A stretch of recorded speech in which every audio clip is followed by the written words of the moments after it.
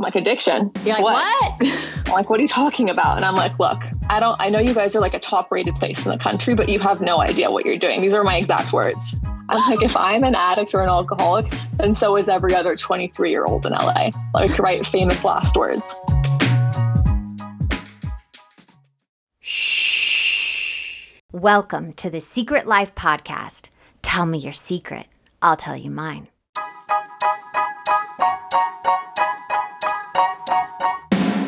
Sometimes you have to go through the darkness to reach the light. That's what I did. After 12 years of recovery in sex and love addiction, I finally found my soulmate, myself. Please join me in my novel, Secret Life of a Hollywood Sex and Love Addict, a 4-time bestseller on Amazon. It's a brutal, honest, raw, gnarly ride, but hilarious at the same time. Check it out now on Amazon.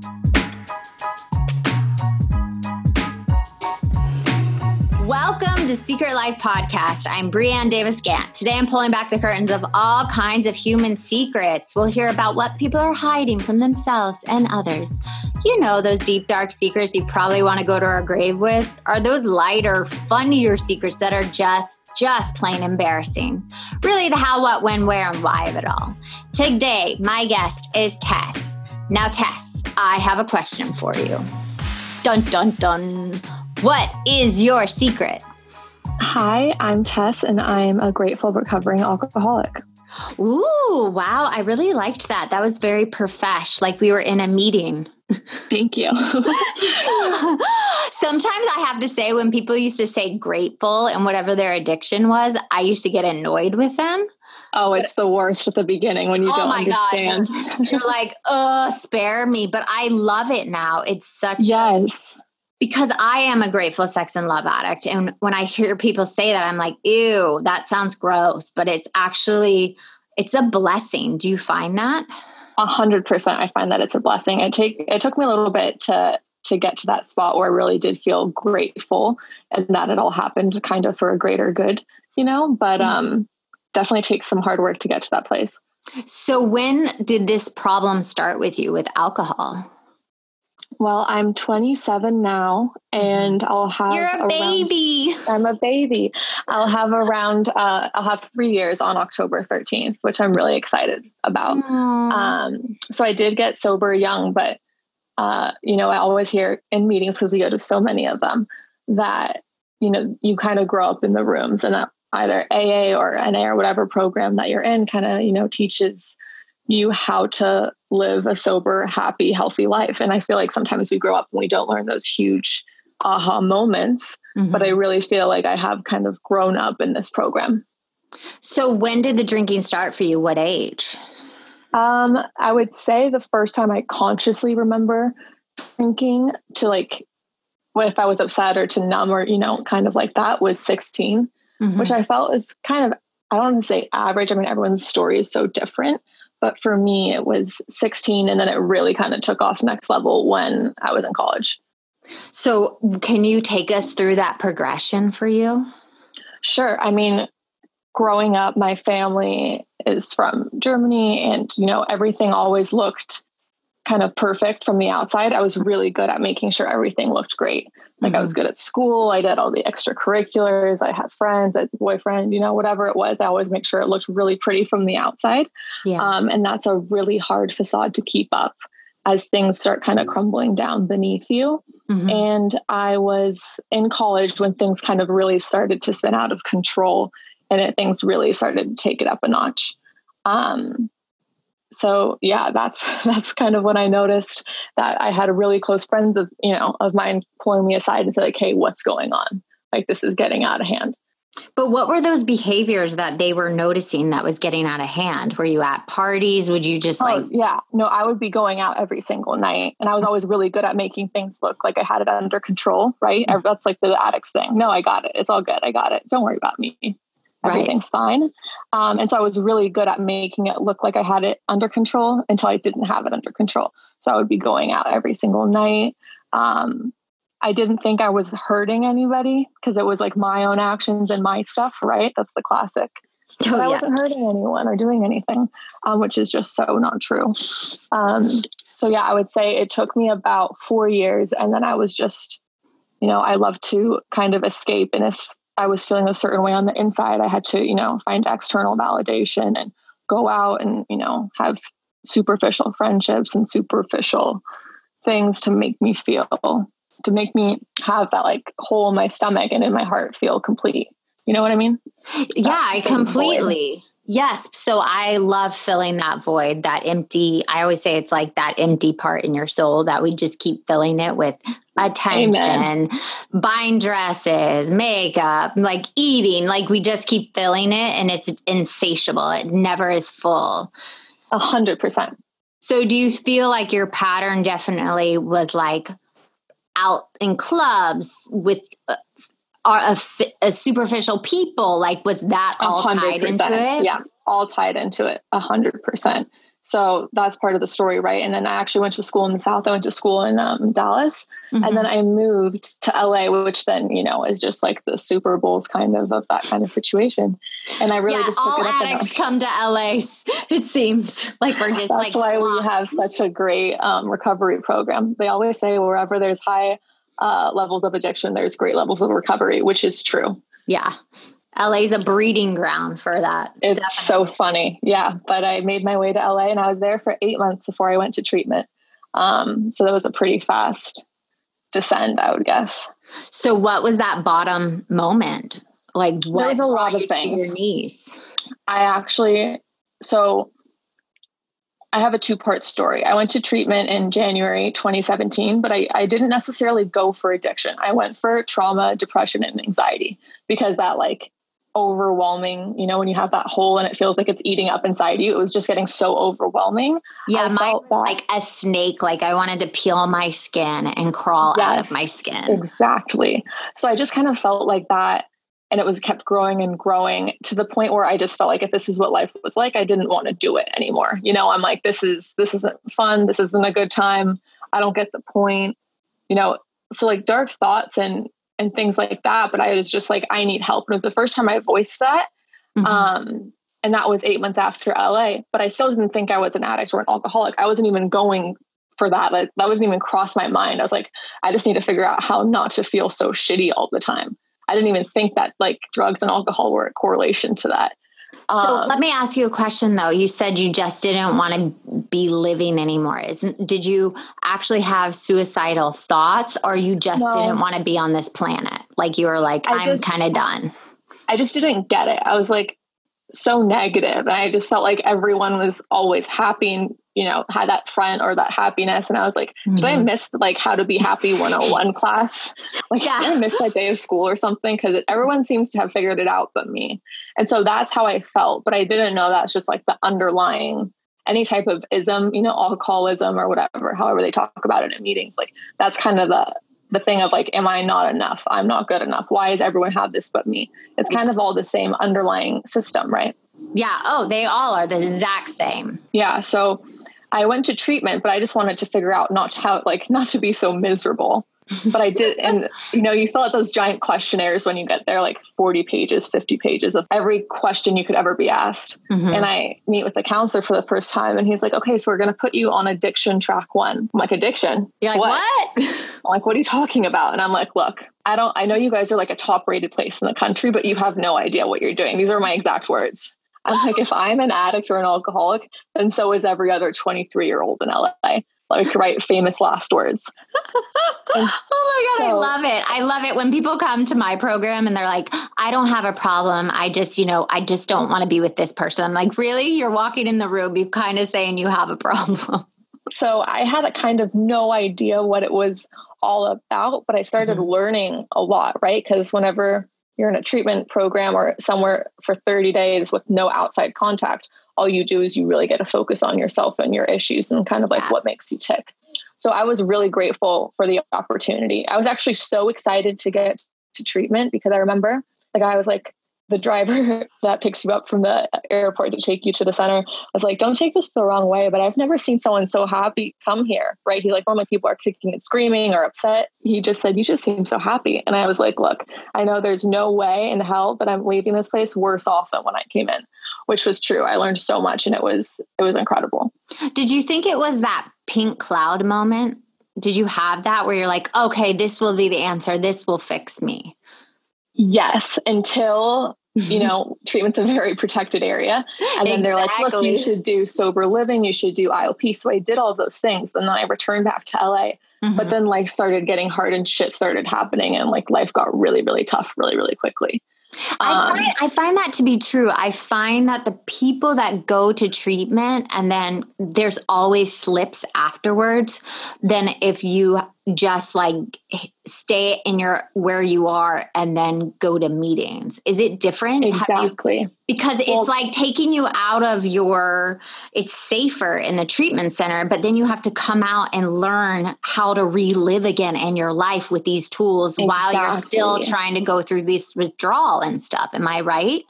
Yeah. I mean, I was in treatment for 30 days, so I didn't have any like withdrawals or anything at home, but then I went to sober living and did that, I think for 2 weeks. And then I was like, look, my apartment's so close to here. I'm just going to stay there and I'll go to IOP and I'll do all the courses and, that kind of stuff. So I did that until June. So that was February till June of more intensive therapy, and stuff like that. But then, life started getting really tough. I had a friend who died of a fentanyl overdose at the end of June. He was like 23 years old. And that's just, that's when you're like, oh shit, this is real. Like this actually happens. Yeah. And so that was a really hard thing to understand because it was someone so unassuming. You're like, oh, that person has it all together. They're doing great. You know what I mean? Yeah. And then that kind of was one of the reasons. And then I had 2 more instances. One where a really close friend of mine was also in the ICU. Because of drugs. And then the last one was I came home and my roommate was having some type of like overdose from Xanax. And so I was like, if every single person in like my life that's been closest to me over the past, 10 months or so, however long it was, is like dying or nearly dead, like, I just feel like I was dancing with the devil. And so like that night after I went home to my roommate and she was in the hospital, I was like, never again. I can't do this because I felt like I was next. Wow. And so that was October 12th. And then my sobriety date was October 13th. Wow. I mean, so sad, but at the same time, that's such a God shot for you to like. Such a God shot. Yeah. It's in your face and it's like, this is going to be you next. Look at all these people around you and you have a chance to save yourself. And the beautiful part of that story is that both of those other 2 people are now sober as well. Oh, that makes me so want to cry. That makes me. I know it's very full circle and it's very interesting, right? Because it's like. But here's a question that just hit me, and I don't know if you even know how to answer it. But you're younger than me, and I feel like I've been sober for 11 years now, and sex and love addiction. But I feel like recently, younger and younger people are coming into recovery programs, 12-step and all that, because I feel like the younger generations are even more disconnected. Are you finding that true with your generation and everything going on? I don't know what it was like previously, obviously, but for right now, there's definitely I'm not the only one. Let's put it that way. There's definitely a lot of young women, cool women, our meetings, because I definitely go to women's meetings more. They're full, people of all ages, young, older, the whole 9 yards. Yeah, the gamut of people. For sure. There's everyone. But for me, I know getting sober I had that hole, right? And I kept trying to fill it and nothing was ever filling it. And then when I started getting some clarity and some momentum about like what was actually happening around me, the greatest shot that I have to like live a life of someone that I'm proud of and like I'm proud of who I am and a life of true happiness is to do it sober. And so I was really lucky that I got that revelation at a young point in life, because some people it takes a little bit longer and everyone has their own path, and that's totally, incredible. But for me, I was really fortunate that I picked it up very young.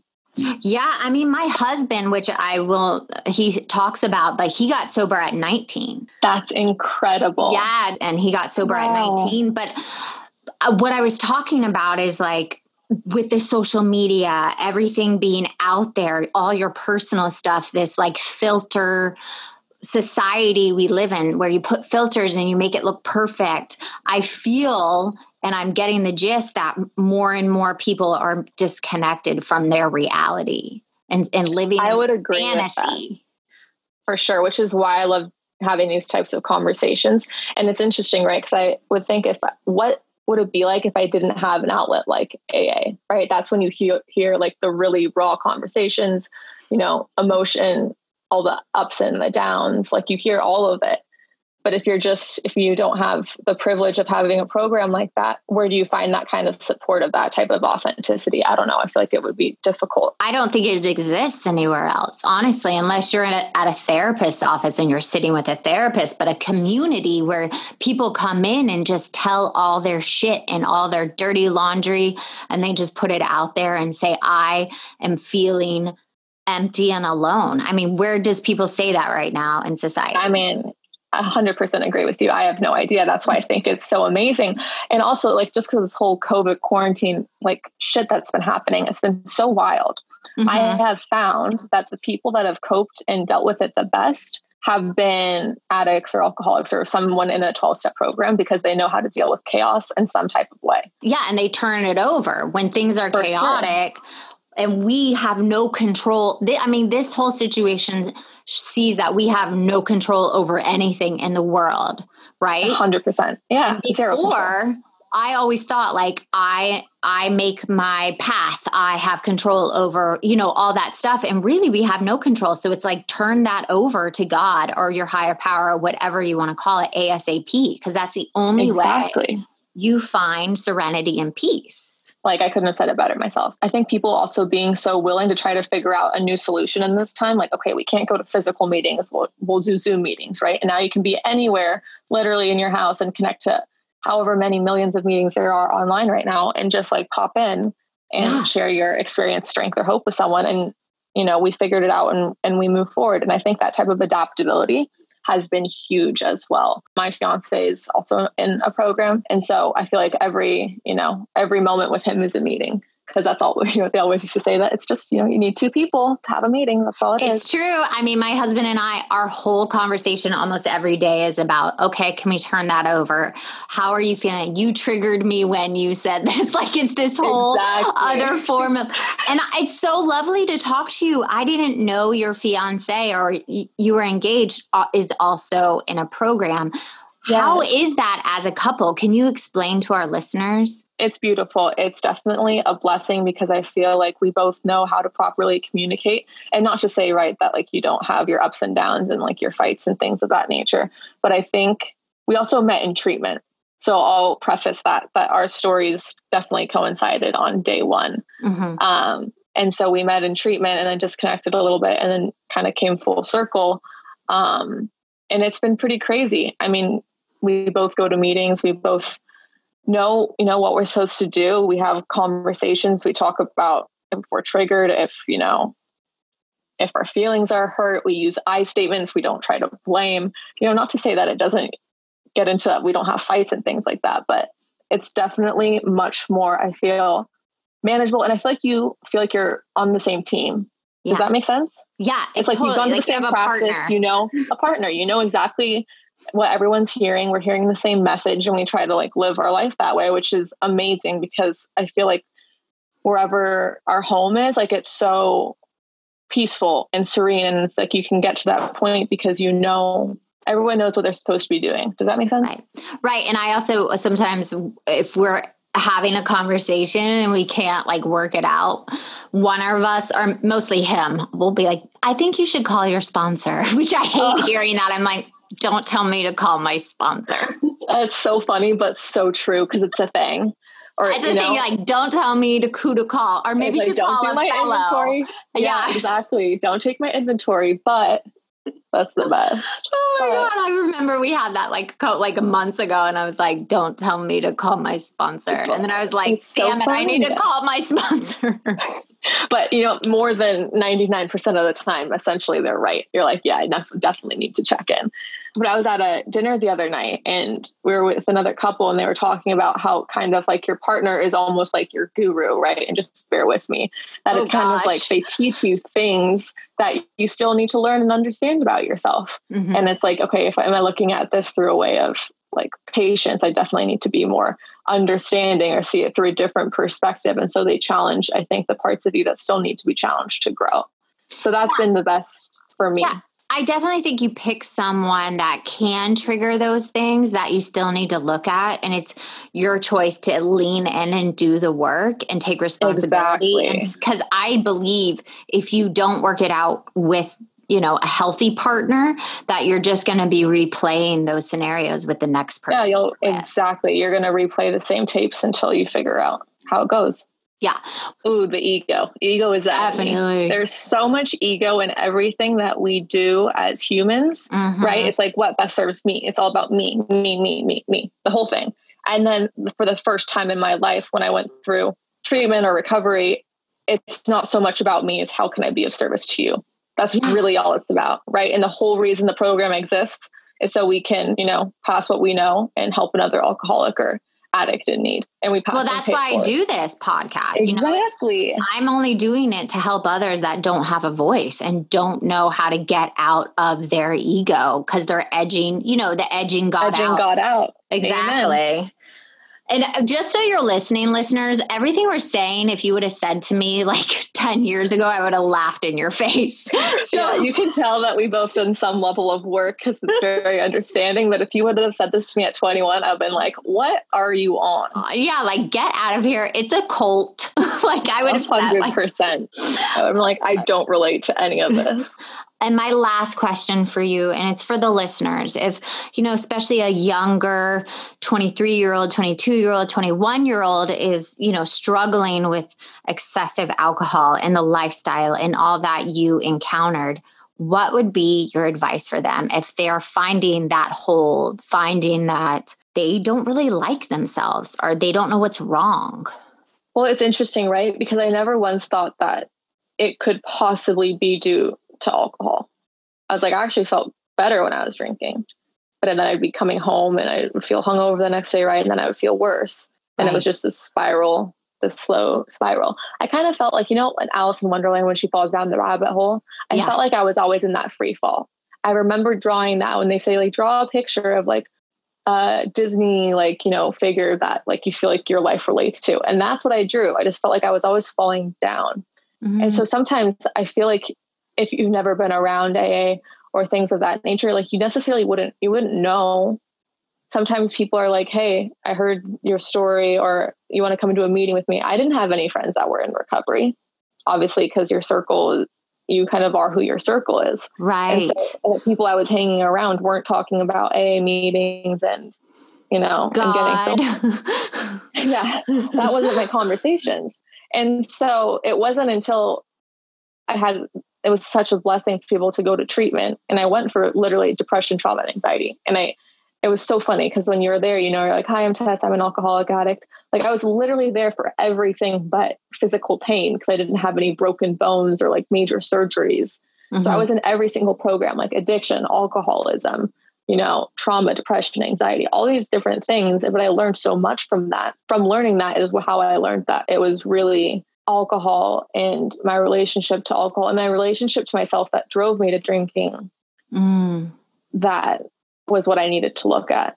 And so I think for me, I was turning to using and drinking because I didn't do the work yet. You know what I mean? I wasn't exposed to doing the work. And I guess I wasn't ready to, otherwise it would have happened earlier.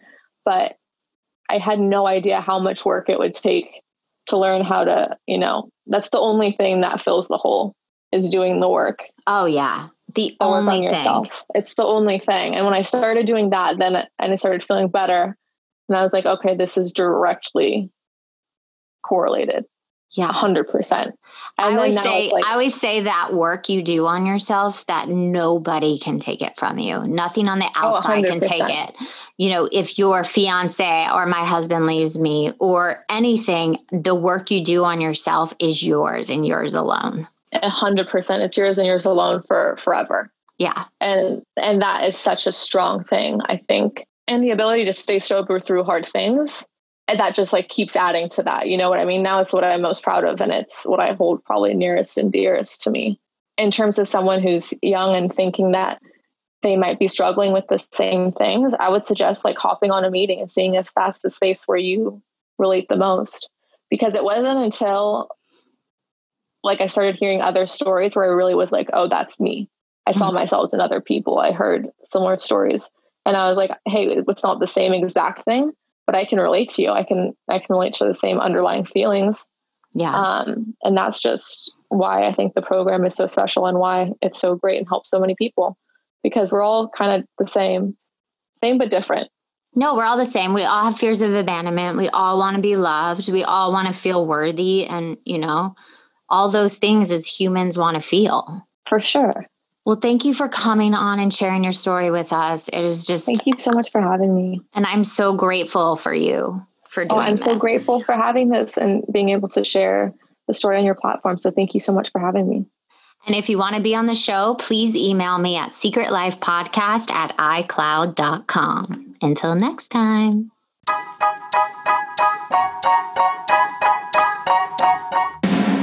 Thanks again for listening to the show. Please subscribe, rate, share, or send me a note at secretlifepodcast.com. And if you like to check out my book, head over to secretlifenovel.com or Amazon to pick up a copy for yourself or someone you love. Thanks again. See you soon.